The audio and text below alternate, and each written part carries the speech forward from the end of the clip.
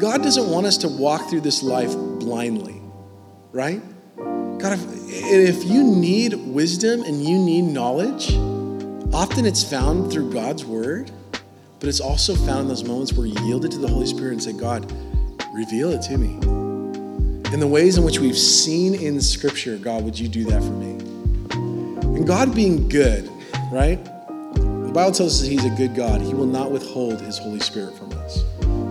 He doesn't withhold it from us. He doesn't dangle it over us as like something we have to try and jump and catch. He says he willingly gives it to us as a good Father. All we got to do is ask.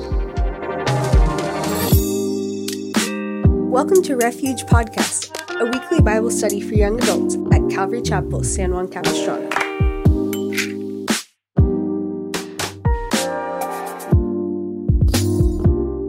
Okay, let's pray. Well, actually, let's read a verse or two and then we'll pray.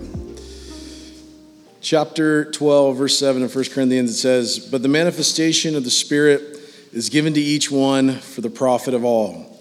For to one is given the word of wisdom through the Spirit, to another the word of knowledge, and through the same Spirit to another faith by the same Spirit, to another the gift of healing by the same Spirit, and to another the working of miracles, and so on and so forth."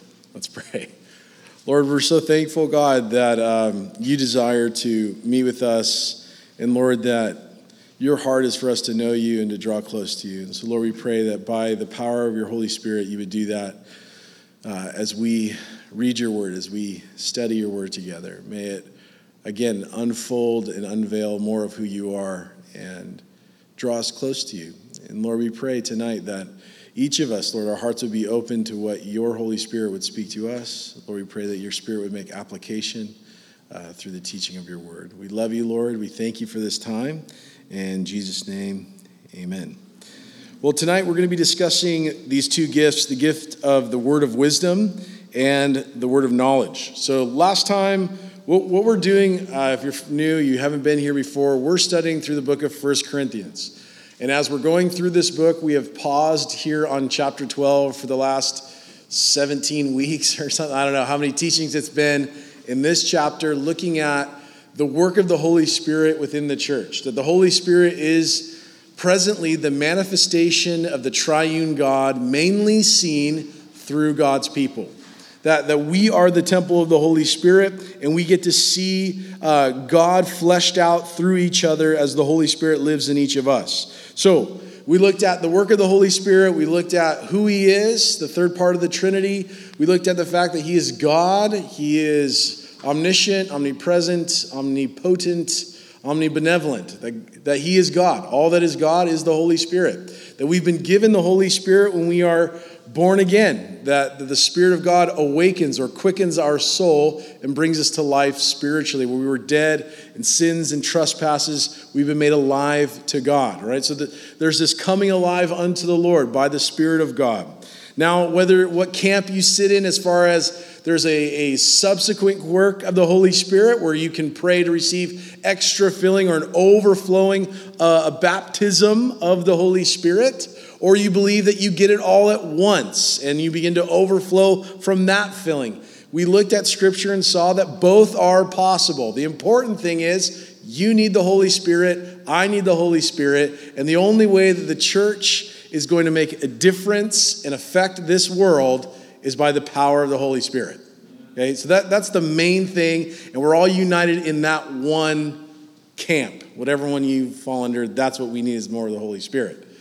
So, and I want to again preface this by saying the emphasis of chapter 12 is not the gifts of the Holy Spirit that we would find out what they are and that we can then hold them to ourselves and be like, I have these gifts and they're mine. But these are, like we read, for the benefit of all. It is for the profit of all, for the body of Christ. The main point of chapter 12 is the diversity of the Holy Spirit, in that God uniquely gifts each person differently. He gives us a short list of some of these things. We have a list in Romans, we have a list in Ephesians, and these different gifts, all of which are different based upon your personality as well. That each one is varied by the grace of God based upon God's just the way that you are and how God's made you. The way that I have the gift of I don't know what mine are yet, but like the way that, okay, like the way I have a gift of, let's say for a minute, I have the gift of whatever. It's going to be different than the one that you have. Like say we have the same gift. Like Zach and I both teach here on occasion, and most of the time when Zach teaches, you guys learn stuff, right?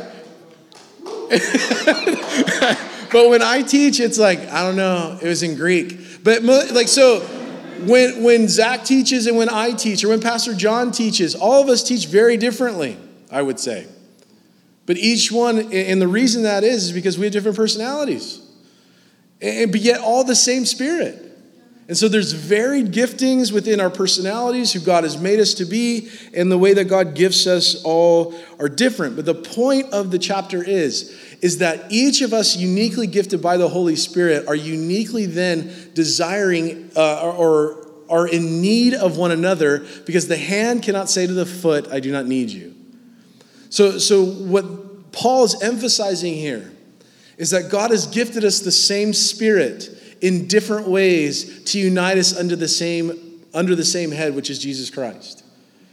That we're called as a group of people to be together, and as the body of Christ coming together, that the world would look at the church and be able to see what unity looks like.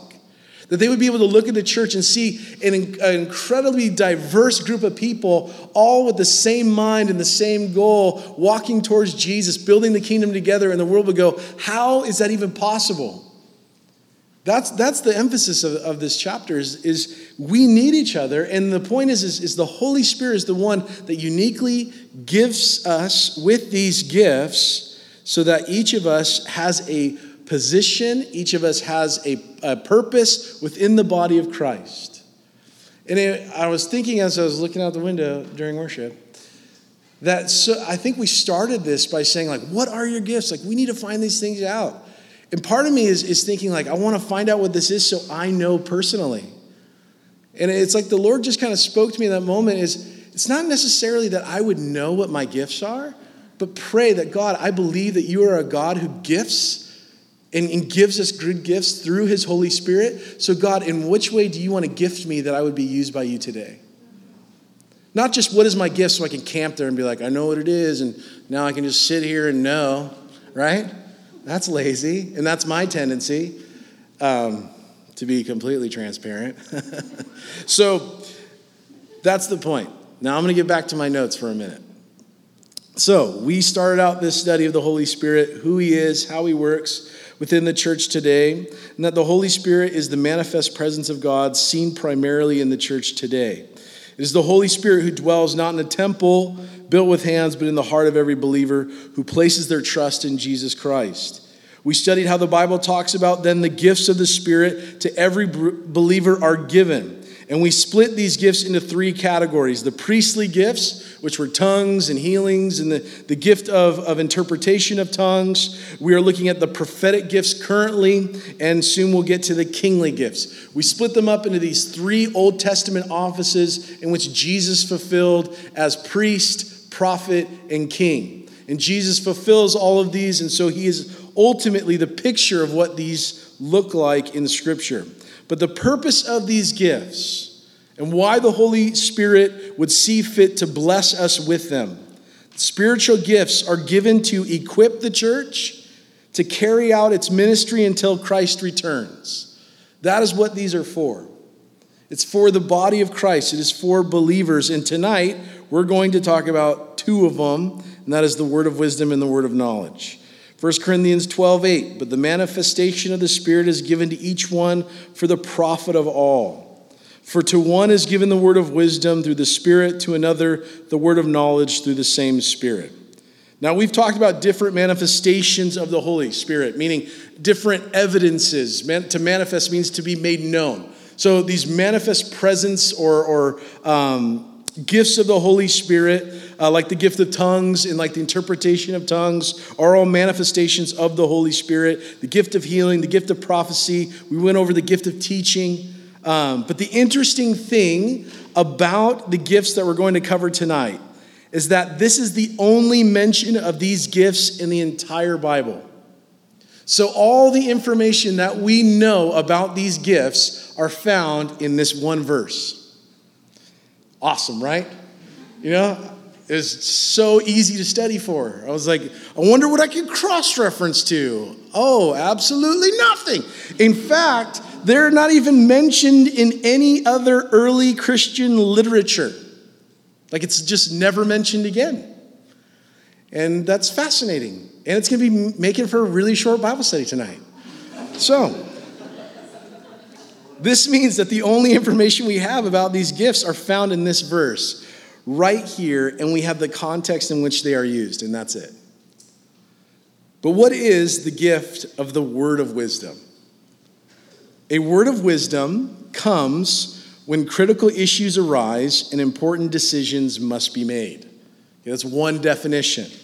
Wisdom in the Greek is the word Sophia, right? So if your name is Sophia in here tonight, your name means wisdom or wise, which is the common or most basic Greek word for wisdom. It's like the most basic word for it. So there are two ways to look at this gift. Miraculous, in that it is a special revelation from the Holy Spirit to speak wisdom into a situation. The spontaneous how-to, if you will. Like, it's the spontaneous, like, how do we do this? And you're like, we're going to do it this way. And it totally works. And everyone's like, that's right. That is the right, sounds right. We like it. Let's do it. And, so on and so forth. But also, it is the ability to wisely guide someone to live according to the gospel in the gray areas of life. Listen, there are gray areas of life, aren't there? Not everything has a moral, straight-up law. Where you're like having trouble with a boss. I always use this illustration. You're having trouble with your boss at work, and you're like, 10 commandments say that I cannot murder, so how do I deal with this person? Right? There's a clear moral law. If someone after service is like, I wonder, I'm just struggling, should I kill them? And you're like, no, there's clearly a law here that says don't do that. But say you are having trouble with a boss and you're like, I just don't know what to do. The Bible gives us wisdom literature in order that we would navigate these gray areas of life that don't necessarily have a clear moral law. So it's not less than the 10 commandments. Wisdom is not less than the 10 commandments, it's more. Spontaneous wisdom or spontaneous wisdom is this. I think in order to best understand this word wisdom, we need to go back and we need to use the rule of first mention. When you are learning to teach and learning to study the Bible, there's something called the rule of first mention. So when you read a word, the way that we best understand that word, to best define that word, is we go back to the very first time it's mentioned in Scripture. So we're going to do that, and hopefully it helps. Look at Exodus chapter 28, verse 3. This is the first time that this word wisdom is used. Speaking of the building of the tabernacle, which we covered last night. If anyone here last night and got to watch Pastor John teach through the tabernacle? Okay, now, if you didn't get to watch that, go back and you'll understand how important the tabernacle is because all of it points to Jesus. So understanding what's about to happen, really, you have to understand what the tabernacle was. It was a picture of Jesus. All of it was where God dwelt. It's a tent, a mobile tent of God there in the wilderness. In Exodus chapter 28, verse 3, it says this, "So you shall speak to all who are gifted artisans." This is God speaking. "Whom I have filled with the spirit of wisdom, that they may make Aaron's garments to consecrate him, that he may minister to me as priest." This is the first mention of this word, wisdom. Now, God speaking says, you're going to gather these folks that are gifted in craftsmanship, and I'm going to fill them with this spirit of wisdom. So these guys who have great knowledge in the field of woodworking and goldsmithing and all this stuff, we're going to gather them together, and God says, I'm going to give them my wisdom in order to do this, in order to build this. God took those who were gifted by the Lord, and he gave them the wisdom in order to know how to create and to forge, which is really fascinating.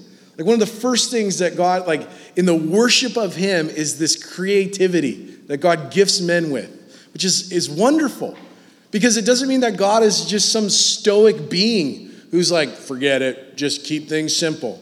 stand, sit, arms up at this length, hand it out. If you go one hand, like I'm not okay with that. And God's a God of creativity. Obviously, by looking on the room tonight, God is a God of creativity.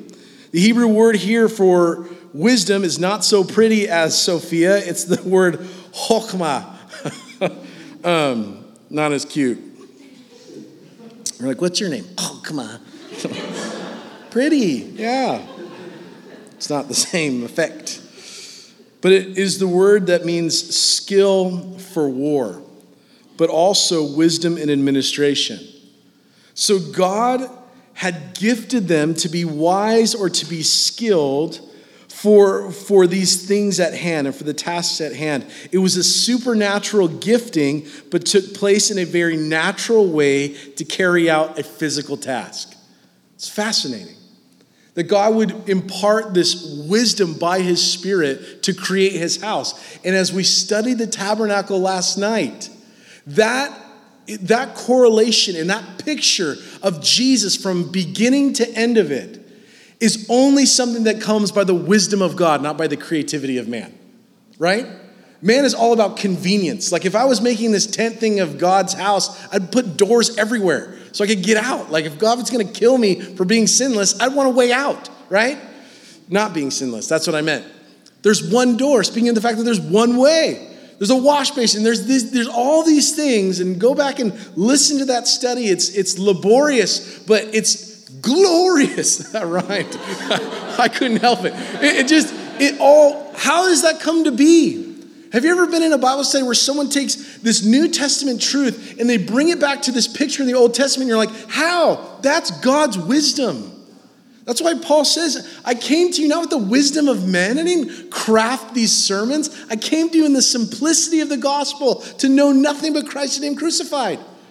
Because that's all I needed. I didn't have to make something up or create this, try and get you in the door through something else. He's just saying, this is enough.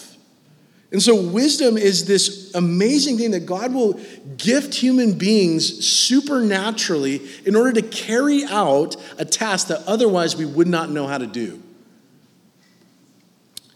Exodus 35:30 is another instance in which we see the same thing happening. Moses said to the children of Israel, see, the Lord has called by name Bezalel, the son of Uri, the son of Hur, of the tribe of Judah. And he has filled him with the Spirit of God in wisdom and understanding and knowledge and all manner of workmanship, to design artistic works, to work in gold and silver and bronze, in cutting jewels, for setting and carving wood, and to work in all manner of artistic workmanship. God again imparting wisdom, this gift of wisdom to his artist in order to build the house that God would dwell in. He was given wisdom to build this house. And as we learned last night, man, it is important. This was an important task that was given to this man. But not only just for the gift of crafting things. If you're like, yes, now I can start my Etsy shop and make millions because God has gifted me with the gift of wisdom and how to make beaded jewelry. And that's not what it's for. These are just instances in which we see God gifting someone to carry out a task that God had given them. In Deuteronomy chapter 34, verse 9, Joshua, the son of Nun, was full of the spirit of wisdom. For Moses had laid his hands on him, so the children of Israel heeded him and did as the Lord had commanded Moses. Joshua was given the gift of wisdom because of what was ahead of Joshua. For the last 40 years, Joshua had been wandering in the wilderness, not because of his own faithlessness, but because of the sin of another. He didn't get bitter. He didn't get upset. He simply just walked with God. He served the Lord. He waited. He just looked for the promise of God that was to come. And there they are crossing over the Jordan. He's next in line to lead the people of Israel. Moses is dead. And God says, I'm going to give you the spirit of wisdom. Because what Joshua was going to take into the land was not just wandering around. He was going in to do battle. Suddenly he becomes this military general and has to do war. And God says, I'm going to give you the wisdom in order to do this. Joshua was given the gift of wisdom in order to lead God's people. But also, I think a great example of this was seen in Joseph. Granted, the mention of wisdom is not until the book of Exodus, but the story of Joseph, you cannot help but see the gift of knowledge and wisdom upon his life, right? If you remember the story in Genesis chapter 41, it says, "Now therefore let Pharaoh select a discerning and wise man and set him over the land of Egypt. Let Pharaoh do this and let him appoint officers over the land to collect 1/5 the produce of the land." I'm reading the wrong thing. Here's what happened. Joseph gets sold into slavery by his brothers. He ends up in prison because Potiphar's wife is a jerk and lies about him, right? You remember the story? He ends up wrongfully accused, thrown into jail. He is becomes the head of the jail, just serving, hey man, I know this stinks, but I'm just gonna serve everyone. And he starts serving, and the baker's in there, and the cup guy is in there, and he's serving these guys. They have weird dreams. He's like, hey, your dream is you're gonna get back in the palace, everything's gonna be cool. And the other guy is like, sorry, you're gonna die, and the birds are gonna eat your flesh. Remember me, remember what I told you. When you get back in the palace, remember, he tells this guy. The guy forgets, 2 years goes by. Poor Joseph. But here he is, okay? Just 2 years go by and he's like, any day now, the guy's gonna remember. Hey, trying to get a message to this dude, whatever. Suddenly he remembers as Pharaoh has a dream. He has 2 dreams, but they mean the same thing. And the baker remembers, I can't remember who it was, the cupbearer? Thank you. The cupbearer remembers, oh yeah, there's this guy that told me about my dream. So they bring Joseph in, and the Pharaoh tells Joseph his dream. And Joseph is given the gift of knowledge, okay, which we're going to cover next. He tells the king what the dream means. That's not of his own power. That's the power of God upon him to interpret this dream. But the second part, okay, the gift of wisdom, comes in Genesis 41, the part I already read to you. This is what he tells Pharaoh. Now, therefore, let Pharaoh select a discerning and wise man, and let him over the land of Egypt. Let Pharaoh do this, and let him appoint officers over the land to collect 1/5 of the produce of the land of Egypt in 7 plentiful years. And let them gather all the food in those good years that are coming, and store up grain under the authority of Pharaoh, and let them keep food in the cities. Then that food shall be a reserve for the land of the 7 years of famine, which shall be in the land of Egypt, that the land may not perish during the famine. So the advice was good in the eyes of Pharaoh and in the eyes of all his servants. And Pharaoh said to his servants, can we find such a one as this, a man whom is the Spirit of God? So this unbelieving Pharaoh recognizes in this guy that he is given the gift of the word of knowledge, and then he says, here's what we should do. Here's what's going to happen. This is what the dream means. Now here's what we should do about it. He says, you guys do whatever you want. And Pharaoh says, this guy is filled with the Spirit of God. This is an example of the gift of knowledge and the gift of wisdom, or the word of wisdom. Being able to take facts and then to take those facts and to put them into action and do something about those facts. In the same way that knowledge and wisdom is different in our own minds, I can know a lot about sharks. I know how many teeth they have. I know what color their skin is, gray. I can identify that's a bad one. That's a big one. That's a small one. I can know their Latin genus name. That's Pontificus Maximus or whatever, and I can give you the Latin thing, okay? Wisdom tells me those things have teeth and they bite. Stay away from them, right? That's wisdom. Wisdom tells me that sharks are surrounding the boat. There's blood in the water. Don't get in the cage. Some of you are like, no, that's not wisdom. That's being a sissy. Jump in the cage, feed the shark with your bare hand. It's the stupidest thing ever. When you think about it, think about how ridiculous human beings are. That we will take any chance. That we know that sharks are attracted to blood. I'm just going to preach here for a second. Stay with me. We know that sharks are attracted to blood. We know that they like free food. We know that they bite everything. They have no hands. They feel with their mouths. And yet, we jump into these flimsy little metal cages with cameras and think nothing bad can happen to me because I'm in a cage. It's the stupidest thing ever. Or when people see sharks jump out of the water and they move 100 yards down the beach and we're good. Sharks swim all day. They can swim anywhere they want. Wisdom would say, get out of the water. Knowledge would tell me that's a shark. Wisdom says, move, get out, leave, they bite. Right? That's the same thing. Back to our text. I hate sharks. They're so terrible. It's like those morons who have snakes around their neck down at the pier. You're just like carrying a snake around your neck. A constrictor, by the way, that is designed by God to strangle its food, and you put it around your neck. The very thing that carries air up into your brain, and you're like, this thing constricts, but yet it's nice like a scarf. It's a nice snake. I've trained it. You're a moron. You may know a lot about snakes, but you're not very wise when it comes to snakes. They're evil. Genesis chapter 3, pit of hell. Okay? So I have biblical grounds to hate them. In the same way that knowledge and wisdom are different within our lives, they're distinct within the gifting of God as well. That when knowledge, we're going to get to that in a minute, but wisdom is the ability not only to speak wise things into a situation, but it's spontaneous. It's not something that we have this reservoir of wisdom that we dip into, and you're like, I'm getting a tingly feeling. Yep, this is the word of wisdom. It happens naturally, but in a supernatural way. It's a supernatural gifting of God, but it feels incredibly natural. And so often we're using the gift of the word of wisdom in people's lives, and we have no idea that it's happening. Suddenly we're like, wow, I'm quick on my feet. No, you're not. It's the gift of the Holy Spirit. Right? That happens to me all the time where I'm like, that was quick. And people are like, wow, you thought fast. I'm like, I did. I am notoriously known for not thinking quick. Okay? So that's the Holy Spirit working in and through us.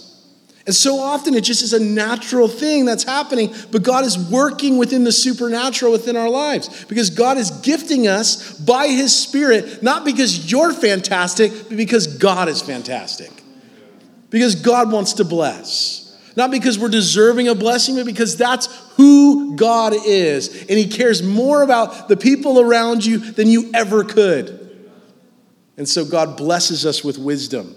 Acts chapter 15, here's a New Testament scenario. There's a disagreement over the Gentiles that were coming into the church. And they're like, man, they need to convert to Judaism, otherwise they're not really saved. They need to get circumcised. And like half the church left, all the dudes. But then they're like the council gets together and they're like, we need to talk about this. Peter stands up with boldness. He's like, hey, I was there, man. They spoke in tongues the day that they got saved, just like we did on the day of Pentecost. And so they come to this agreement, and James, who is the head of the church in Jerusalem, stands up and he says, men and brethren, listen to me. Okay, so there's this large argument. There's a lot of commotion. And James stands up and says, listen, this is what needs to be said right here. Simon had declared how God at the first visited the Gentiles to take out of them a people for his name. And with this, the word of the prophets agreed, just as it is written. So just as it is written, he says, let's look at scripture for a second. After this, I will return, and I will rebuild the tabernacle of David, which has fallen down. I will rebuild its ruins, and I will set it up so that the rest of mankind may seek the Lord, even all the Gentiles who are called by my name, says the Lord, who has done all these things. Known to God from eternity all his works. Therefore, I judge that we should not trouble those who are among the Gentiles and who are turning to God. Then it pleased the apostles and elders with the whole church to send chosen men to their own company to Antioch with Paul and Barnabas. He stands up and he says, last thing I hate, this needs to be said. And he quotes scripture and he says, we were told that Jesus Christ, the Messiah, would open up the doors for the Gentiles, and it's happening. Therefore, we're not supposed to put the yoke of Judaism upon them. Do not forbid them to come to Jesus. That was a word of wisdom. And notice what happens. It brings peace in this time of turmoil where everyone says, you know what? That's right. That's totally right. And that's what needs to be done. And then later in that chapter, it says, so it pleased the men to send on Paul and Barnabas to the work at hand. I think of a great example with Jesus in Luke chapter 22. The religious leaders tried to trap Jesus, and they said to him, "Is it lawful to pay taxes to Caesar?" You remember that story? They're trying to catch him in his own words. Because if he says yes, like, yeah, you should pay taxes, which as much as it stinks, like, yeah, we're supposed to. If you like roads and things like that, yeah, we pay taxes. But in those days, Rome was this oppressive government. Like, they just would rob people. And they hated it. The Jews hated the Romans. And so they asked him, like, should we pay taxes? Knowing that if he says yes, they can turn the people against him. If he says no, they can report him as an insurrectionist, and Rome could arrest him for causing a riot or causing an uproar. And so what does Jesus say? He says, does anyone have a coin? Didn't even have one. Like, does anyone have a coin? Right? Or a denarius. And he looks at it and he says, whose image is on this coin? And they say, Caesar's. Render to Caesar what is Caesar's, and render unto God what is God's. And he walks away. Like the boss that he was. And just like, scattered. I'm like, how do you like that one? No, he didn't do that. But he just walks away. Because they couldn't, what they were trying to do, they couldn't do. Just this word of wisdom over the situation. He says, render to Caesar what is Caesar's. That's his image. You were made in the image of God. Give your heart to God. You belong to him. It's an incredible response. This is an example of a word of wisdom. It's the right response in the right moment to a chaotic situation. Jesus answers perfectly. But then you ask, like I asked the question to Pastor John, and Pastor John asked the question to me. Why do we need this gift? It was great. Sometimes he comes and sits in my office, and it's like, I'm going to ask you a question. And then he goes, why do you think so? And it's the worst. I was hoping you would tell me. Why should we actively pray for it? Seek it, use it on a daily basis. Why should this be something that we as a church are gifted by the Holy Spirit and we should ask for as the church? But I don't know if you know this, but if you go back to where we were in Exodus, we talked about the same word, wisdom and skill. Wisdom is the skill of living. Wisdom is the skill of living. A church, at the church, we have so many, because we're so diverse, because there's people from all different walks of life, because there's people here that we would not be in the same room with had it not been with Jesus, or because of Jesus. We need wisdom, don't we? As evil as human beings can be, the stuff that we do to each other and the ways that we divide up against each other, the way that we pick sides, the way that we easily get offended and easily like schism and freak out, right? The church in Corinth, this is a lot of the things they were going through. It says, as weird as we can get, Paul says, we need wisdom as the church. Because we need to know how to respond to these situations where people can get so upset with each other, chaos can break out. We need to be able to know, God, what is the right thing? There's gray area here. God, what do we do in light of the gospel? How do we live in light of the gospel? How are we to act? How are we to live? God, help us. And God in that moment spontaneously will give us a word of wisdom to speak the truth into that situation. But also to call others to live according to the gospel. If someone that you know is like living and they don't know, like, hey, this is how we ought to live in light of what God has done. It's a wise thing. It's this word of wisdom that speaks directly into a person's situation. But where does wisdom start? Like, how do we even get it? Proverbs, Solomon, the wisest man who ever lived, said, God, I don't even know how to go in and come out. I need your help. I need your wisdom. He was the wisest man who ever lived because God gifted him by his Spirit with wisdom. You remember the story when these women come in before him and they have this baby and they're like, she stole my kid. Hers died in the middle of the night and she stole mine. And his response is, get me a sword. Get me a sword. And they're like, what are you going to do with the sword? It's like, here's what we're going to do. Cut the thing in half, give one to, and we'll just do it that way. We'll settle it that way. Everyone gets a half.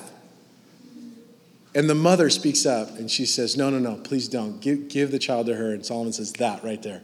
She's the real mother. Give her the baby. That's the word of wisdom. Like, how would he know how to do that? That would not be my first response. When my kids come, they're like, he stole my toy. I'm not like, give me a sword. Actually, bring me my Sawzall, because that's way more fun. And let's cut your doll in half. That's never my response. Anyways, where does wisdom start? Like Solomon, it started with the fact that he had a healthy, reverential fear of God.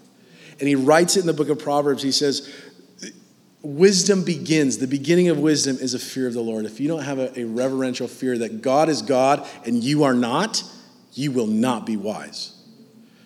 Like, understand this tonight. God is God. You are not. And if you can use that as the launching point, you have a chance to be wise in this world. Wisdom is the skill of living.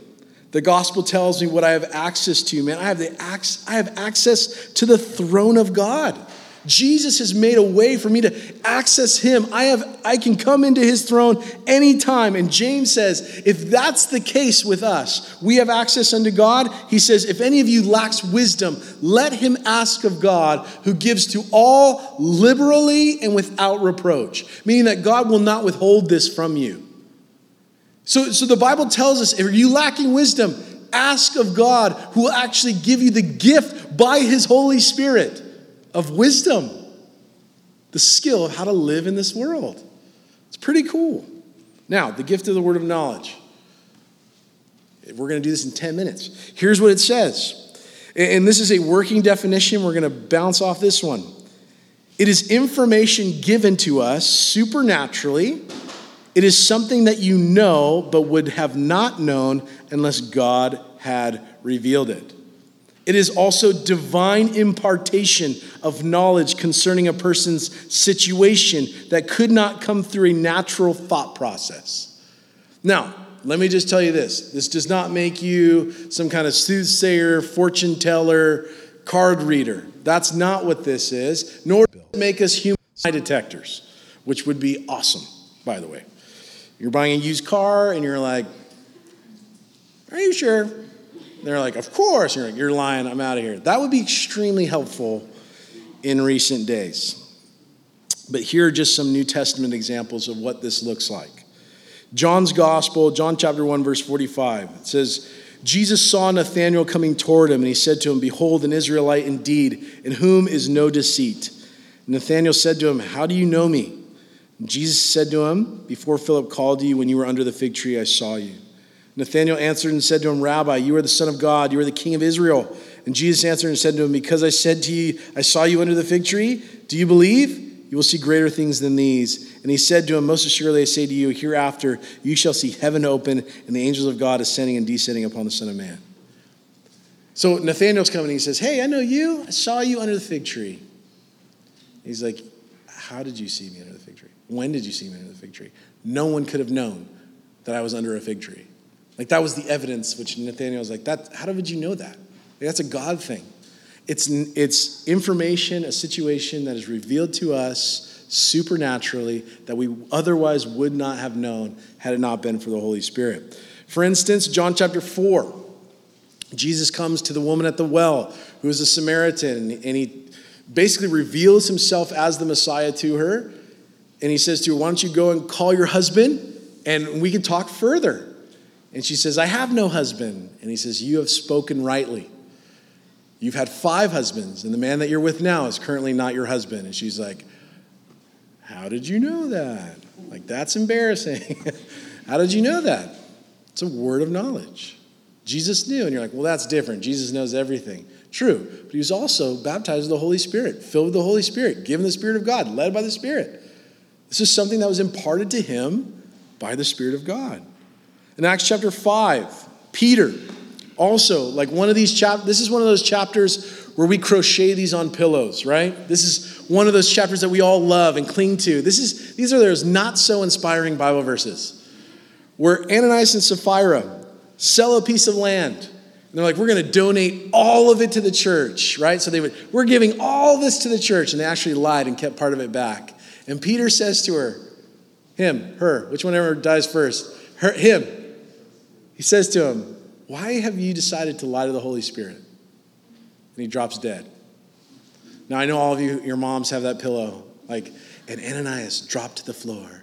Acts chapter 5. No, it's never on a coffee cup or anything like that. How would Peter know this? How would he know unless the Holy Spirit had given him this knowledge? Now, again, this is not how it always works, where we're like just human lie detectors and we know every secret that people are. So don't be looking around and be like, do people know like what? I hope no one knows what I did before I came here. That's embarrassing. But the word of knowledge is not simply to make us human lie detectors, but it's also for the purpose of understanding Scripture and being able to share that with a person. It's the ability to be able to read Scripture, know what it means, and to be able to know when to give that to a person who needs it. But a lot of times it's insight into a situation, knowledge that you otherwise would not know. There's been instances where I'm teaching and I'm giving scenarios or I'm speaking about something and someone will come up to me and be like, how did you know? Like, how did you know that about me? I'm like, I don't know anything about you. I never even met you. God in his wisdom and God in his gifting, a word of knowledge was spoken into that situation. And the person's like, you're airing my dirty laundry in front of everyone. You're like, I don't know who you are. This was just an example. And they're like, well, dude, sounds a lot like me. Suddenly it's through the inspiration, spontaneous word of the Holy Spirit. So these two gifts, and listen, like I said before, this is all we have in the context in which they're given. And I got to ask myself the question, like, God, why would you give this to us? Because it's a gift of the Holy Spirit. God doesn't want us to walk through this life blindly, right? God, if you need wisdom and you need knowledge, often it's found through God's word, but it's also found in those moments where you yield it to the Holy Spirit and say, God, reveal it to me. In the ways in which we've seen in Scripture, God, would you do that for me? And God being good, right? The Bible tells us that he's a good God. He will not withhold his Holy Spirit from us. He doesn't withhold it from us. He doesn't dangle it over us as like something we have to try and jump and catch. He says he willingly gives it to us as a good father. All we got to do is ask. So, now this is not an exhaustive study by any means, and I'm sure I just created 1,000 questions for you. And I'm going to be honest with you, I don't know. I don't know, because this is all we have. But the Bible does say that there is a gift of the word of and there is a gift of the word of knowledge. They are both supernatural and natural at the same time. That God is supernaturally working in us, but a lot of times it just happens naturally. And so, because the Bible says it, and like Pastor John always says, if the Bible says it, man, I want that. I want that. Why wouldn't I pray for that? Why wouldn't I desire that? And so I do know that the Bible tells me that I do need wisdom in this life. And I do need understanding and knowledge. And so it's a gift of the Holy Spirit. But as far as anything else, I think Paul leaves it somewhat vague for us because the emphasis is not what the gift is. The emphasis is the fact that God can gift you at any time, in any place, if you're open to his work and his Spirit for what you need in the time in which you need it. Because that is who God is. And so we don't have much to go on. And I may have taught this in a way that you're like, I disagree. That's okay. Totally fine. I'm okay with that. Because I'm going to be honest with you, I don't know. I have seen it used in a way in which people are able to see into circumstances. I have seen it in a way in which people say, this verse is for you. And guess what? It was. There was in the last story, when I was 17 years old, I was in high school, obviously. And I had knee surgery, I had shoulder issues, both shoulders were dislocated. I had just all this horrible stuff, just physically. So I went to this room at my church. It was called the Women's Intercessory Prayer Room. It's a really long word. And there was a group of women that would meet there at that time every Tuesday or whatever, and they would pray for 6 hours. So anyone who needed prayer, you could go into that room and tell them hey, I need prayer for this, and they would pray over you. And as they would pray over you, they would oftentimes use the gifts of the Holy Spirit. They would preach, prophesy over you. There was a lady that was there, and she would sit in the back and she would pray, but she would write her prayers on an index card. She would write the prayer down for you. And when verses would come up, she would write the verse down on this prayer on this little 4x6 card. And then at the end, she would give you the card. 3 weeks ago, I found the card. And no joke, what she prayed and what she said has come true in my life.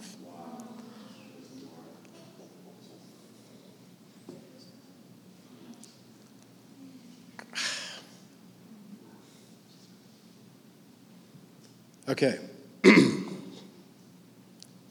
So, all that to say, I don't know how it works, but it does. And it doesn't matter how young you are, how old you are. God has given us his Holy Spirit in each of us and gifted us uniquely for the benefit of all and for the glory of God. So this is something that we as a church should pray for. And listen, it's not so that we would be we benefit from it, absolutely. But man, do other people benefit from it so much. So notice that God's gifting to you is not just a selfish thing to build us up, which it does. It is so that God will get the glory through you as God uses you as a vessel. And that is the emphasis of all this stuff. And then there's going to be administration and all these other giftings that seem like non-miraculous, but they are because of who they're given to. And that I think is so fascinating. Who they're given to preaches the gospel and the glory of God because it's not necessarily their natural, what they're naturally drawn to, but yet God does it.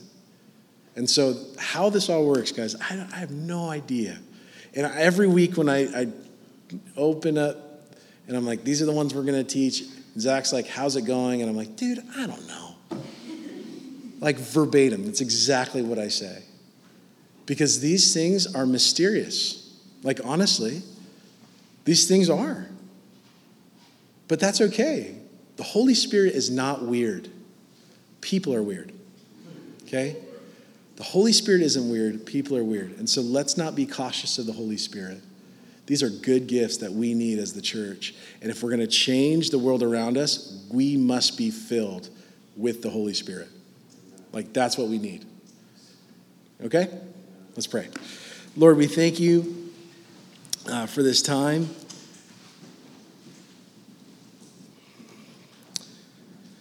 And Lord, I pray tonight, Lord, if there's anyone in this room that just needs a word from you, a word of they need wise counsel. Lord, they need you to speak into their life by your Spirit. God, we pray that we would be those that are open to the moving and the working of the Holy Spirit. God, for those that are saved in this room, this belongs to us. You're able to give it to us. Lord, help us to be bold to exercise it, to use it, not to hide it or be ashamed of it.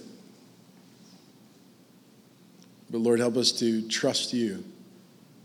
No matter how foolish we might look, Lord, it's for your glory, for your kingdom. And so, God, we pray tonight, by your Spirit, Lord, would you again visit us and work in us, Lord. Increase our faith, God. I know that for my heart, Lord, I need just a touch of faith from you. To believe you and believe in what you've said. To trust, God, that what you've said about how you work all things together for our good. Because you love us. Lord, we need a touch of faith and trust. Give us the power to do it tonight, Lord. And so, God, as we close in worship, as we just sing your praises and give you honor and give you glory, God, we pray our eyes would be off of ourselves and our circumstances, our situation. God, our eyes would be drawn towards you, upwards, to give you the glory and the honor that you deserve, God. Thank you for blessing us, Lord, because that is who you are. You are a blessing God. Thank you, Lord, that you are a giving God, because that is who you are. And so, Lord, we bow before you in honor and reverence, God. I thank you, Lord, tonight that you are God and I am not. And so, Lord, we come to you on that basis, Lord, that you are a holy God. And because of your Son, Jesus, you have made us holy. Thank you, God, that we are hidden in him. And what you see is Christ, him crucified. You see his holiness and righteousness upon us this evening. And so, Lord, as we stand and worship you, we stand upon your righteousness. We stand in your truth. We stand upon your sacrifice and what you've done. And we come to you, God, humbly. And so, Jesus, move among us this evening. We love you, Lord. And God, give us wisdom and knowledge, Lord, that we need to navigate this life that we live.